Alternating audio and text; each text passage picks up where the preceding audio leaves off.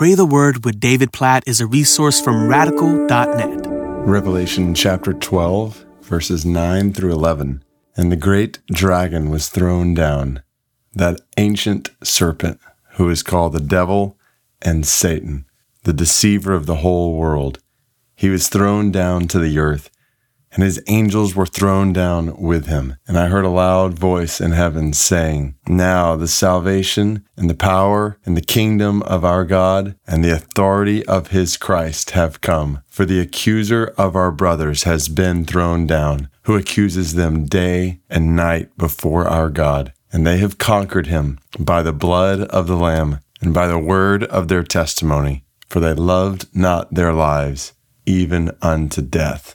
Oh, what a picture of the judgment of this great dragon, the devil, Satan, along with all of his angels, demons, thrown down. That's the picture in verse 9. It's repeated twice. This ancient serpent going all the way back to Genesis chapter 3, who has tempted and led people to turn away from God. He will be, along with all alongside him, thrown down, and heaven shouting the salvation and the power and the kingdom of our God and the authority of his Christ have come. So listen to this phrase, the accuser of our brothers. So in verse 9, he was called the deceiver of the whole world. This is who Satan is. It's what Satan does. He deceives. He's been doing so ever since Genesis chapter 3. Should you trust God's word? Should you trust God's goodness? You know better than God what is best for your life, deceiving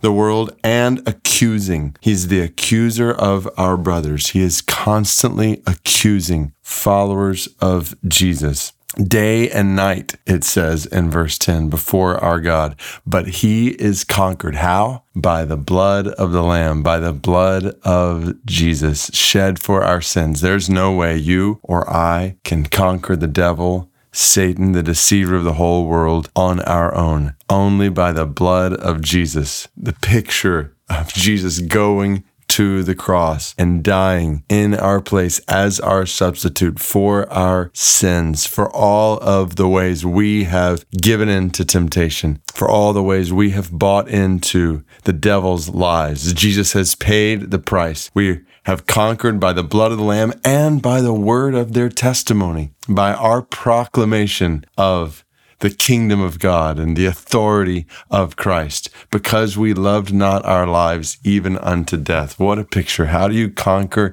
the adversary? You trust in Christ and you proclaim him as more valuable than life itself.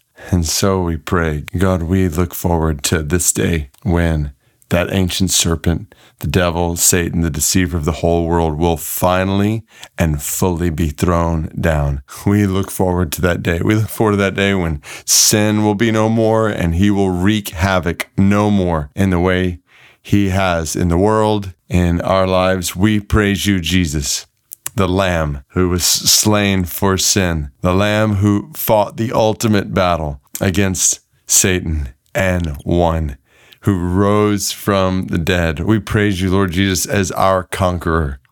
And we pray that you would help us to resist the adversary today. God, I pray this in my life. I pray this in the lives of every single person listening right now, that you would help us to not be deceived. Help us to trust and obey your word. Help us to trust your goodness in our lives. Help us not to be deceived today, tomorrow, and as he throws accusations at us, that we would find our shelter and our strength in the blood of the Lamb, and that we would conquer by the word of our testimony today. God, help us to faithfully proclaim Jesus, to point people to Jesus as our life. God, we pray that it would be said of us that we loved not our lives even unto death, that we loved you, Lord Jesus, the Lamb who was slain, the Lamb who won the ultimate battle, our Lord, our King, our Savior, that we loved you as far more valuable than life itself. And God, we pray that the word of our testimony would spread to the ends of the earth, to the Manjak people of Guinea-Bissau and thousands of other people groups like them, that the word of our testimony would spread to all the nations of the earth in anticipation of this day we see envisioned in Revelation chapter 12. In Jesus' name, in the name of our great conqueror. Amen.